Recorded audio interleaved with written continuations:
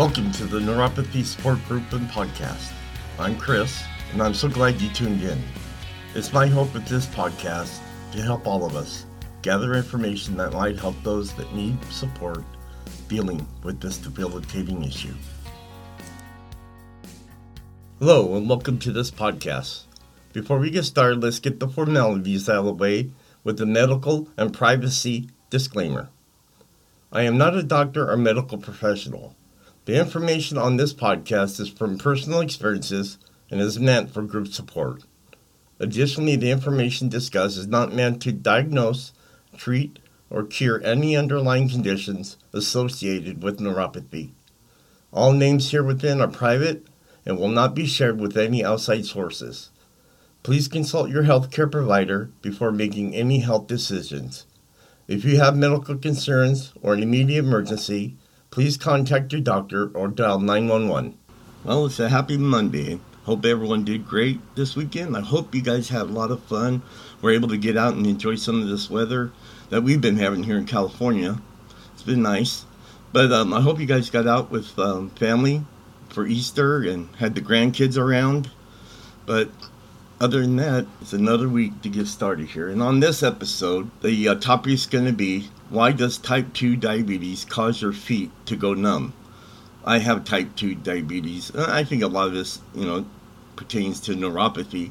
But this article here concentrates on type 2 diabetes. And that's something I have not talked about.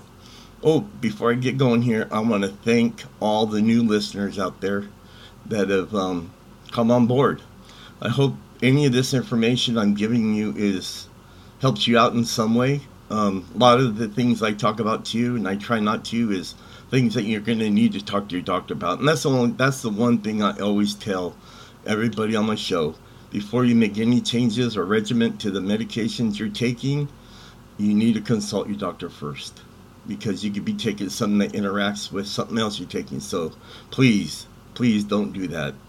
I know how it is to have an allergic reaction to medications when you take too much. And I should have listened to the doctor. That's my fault. But let's get started here. So, high blood sugar that's uncontrolled can lead to serious complications like pain, numbness, and injury in your feet and legs. Numbness in the feet is a symptom of neuropathy or nerve damage, one of the most common long-term complications of type 2 diabetes. Neuropathy is caused by poor blood sugar control that persists over a long period of time.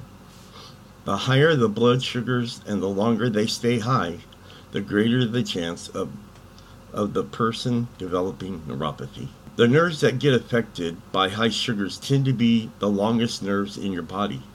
These nerves go from the spine to the toes, which is why the feet get affected before the arms or hands. Diabetic neuropathy also tends to be bilateral. Both feet will be affected equally. If blood sugar remains poorly controlled, it can lead to serious complications. In the feet, diabetic neuropathy can not only cause numbness, but pain and injuries. It can change the shape of your foot, deforming them so they are no longer fit into regular shoes. It can also dry out and damage your skin, cause calluses and ulcers on your feet, and interfere with circulation. The numbness also makes it hard to tell if there is a cut or injury, which can increase your risks of infection and amputation. People with diabetes are also at an increased risk of amputation. In 2010, approximately 73,000 non-traumatic lower limb amputations were performed on adults 20 years or older diagnosed with diabetes. The good news is that most amputations are preventable when you manage your diabetes well. Take good care of your feet and wear proper footwear. If you have circulatory problems or you've already been diagnosed with neuropathy, you'll benefit from seeing a podiatrist as well as your endocrinologist. If you're concerned you may have neuropathy, or if you experience any redness, cracks, pus, ulcers, or other signs of an infection in your feet, at that point you need to consult your doctor and let them know immediately. The most effective way to prevent or delay diabetic nerve pain is to maintain good control of your blood sugar. Controlling blood pressure and cholesterol is also important. The doctor in this article says it's very important to have an exercise and healthy diet and maintaining a healthy weight, which will address your overall cardiovascular and cholesterol health. Patients who are overweight or obese tend to develop more neuropathy and more arthritic problems and pain in their feet because of extra weight. Finally, your doctor may also want to check to make sure you don't have a vitamin B deficiency. One of the most common medications used for treating diabetes is metformin, which can cause a deficiency in folic acid and vitamin B12 in about 10% of the people who take it. While maintaining good blood sugar control can help prevent or delay neuropathy, there is no cure once the nerves are damaged for a long period of time. The medications that are available only treat symptoms and slow the progression of the disease. However, researchers have seen some promising results in recent studies with mice. One was published in July of 2015, and it suggests that fish oil, or omega-3 fatty acids, may help reverse or slow the progression of diabetic neuropathy. I haven't seen it. I've been taking flaxseed for the longest time, and I haven't found any difference. But overall, this doctor says that he has been seeing less and less neuropathy, which he contributes to early diagnosis, better treatments, and patients working with their doctors to take charge of the disease. People with diabetes are doing much better nowadays. We're seeing complications less often and much later in the disease. So that topic was kind of short. Didn't really it gave some information. But let's go into 4 ways to step up your type 2 diabetes with treatment with lifestyle changes. I think if you go ahead and step it up, you're going to have less opportunities of having it so bad or having it at all. And this is pretty much the only way you're going to be able to do that.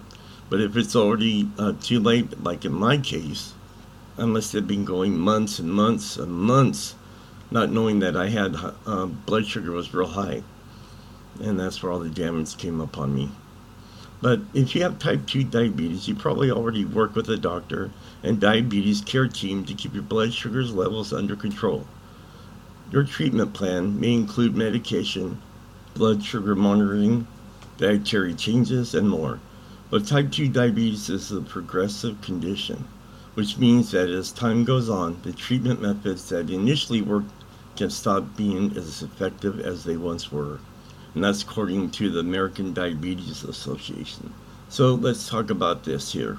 Lifestyle habits to adopt when stepping up your diabetes treatment. Diabetes is not a set it and forget it condition. It's a matter of eating a healthy diet, exercise regularly, and manage your stress levels. Exercising regularly and eating healthy, for instance, helps ward off obesity, which increases insulin resistance. And that's according to a article in 2018 in the journal. Extra fat tissue causes inflammation and other stresses on the body that can cause the way that cells respond to insulin, making it harder for insulin to work. You don't need to make all these changes at once. Instead, focus on meeting one goal at a time. And here are 4 steps to start implementing in your day-to-day routine. They can help you step up your type 2 diabetes if your current plan is no longer working. So first, you want to focus on food choices. There is no single diabetes diet that fits all needs. So it's important to work directly with a dietitian and doctor to make your diet individualized. One way to focus on eating healthy is to turn your attention on making healthy food choices and controlling portion sizes. Generally speaking, diets high in the following can help control blood sugar and reduce the risk of cardiovascular disease, which is higher among people with diabetes. So you want to eat nutrient-rich, non-starchy vegetables such as asparagus, broccoli, carrots, celery, green beans, mushrooms, and tomatoes. You also want to use lean proteins such as chicken, turkey, and fish. Use plant-based proteins such as tofu, lentils, and hummus. And eat a fiber-rich carbohydrates such as whole grains. So next, you got to amp up your exercise. If you're not moving your body on a regular basis, which is hard for some of us because of the neuropathy, then it's time to find a form of exercise you can feel good about doing. In terms of physical activity, the American Heart Association recommends 150 minutes per week of moderate intensity aerobic physical activity, or 75 minutes per week doing a very intensive aerobic activity. Getting active is one of the best tools for fighting insulin resistance. Exercising uses our muscles to absorb sugar from the bloodstream, helping blood sugar come down without having to rely on insulin. Weight loss can also slow down insulin resistance, making the cells more sensitive once again to insulin. The next thing that we all need to do is get a hold of our stress.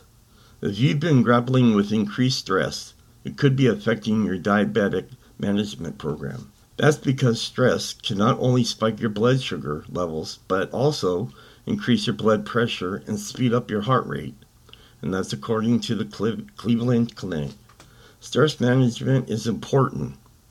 Stress plays a big role in our ability to manage chronic conditions as it impacts our emotional well-being, interrupts our sleep, and can be a trigger for various unhealthy habits. Here's another big one.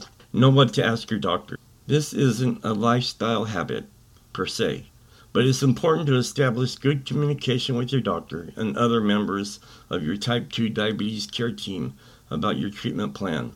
You should discuss how to safely begin a treatment plan that includes a healthy lifestyle focused on medications when necessary, eating healthy, physical activity, and stress management. Some key questions he encourages patients to bring up at their appointments include: what medications are best for me? What can I eat as part of my healthy diet?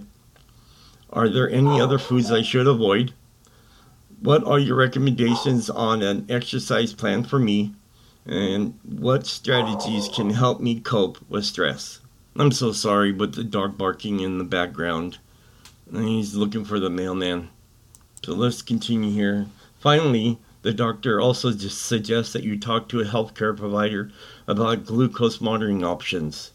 Many insurance plans will cover less invasive glucose monitoring devices, such as glucose monitors, that can provide valuable real-time feedback on glucose readings. These are very helpful when it comes to learning how meals and snacks impact blood glucose. It is extremely difficult to maintain lifestyle changes without knowing if your strategy is working.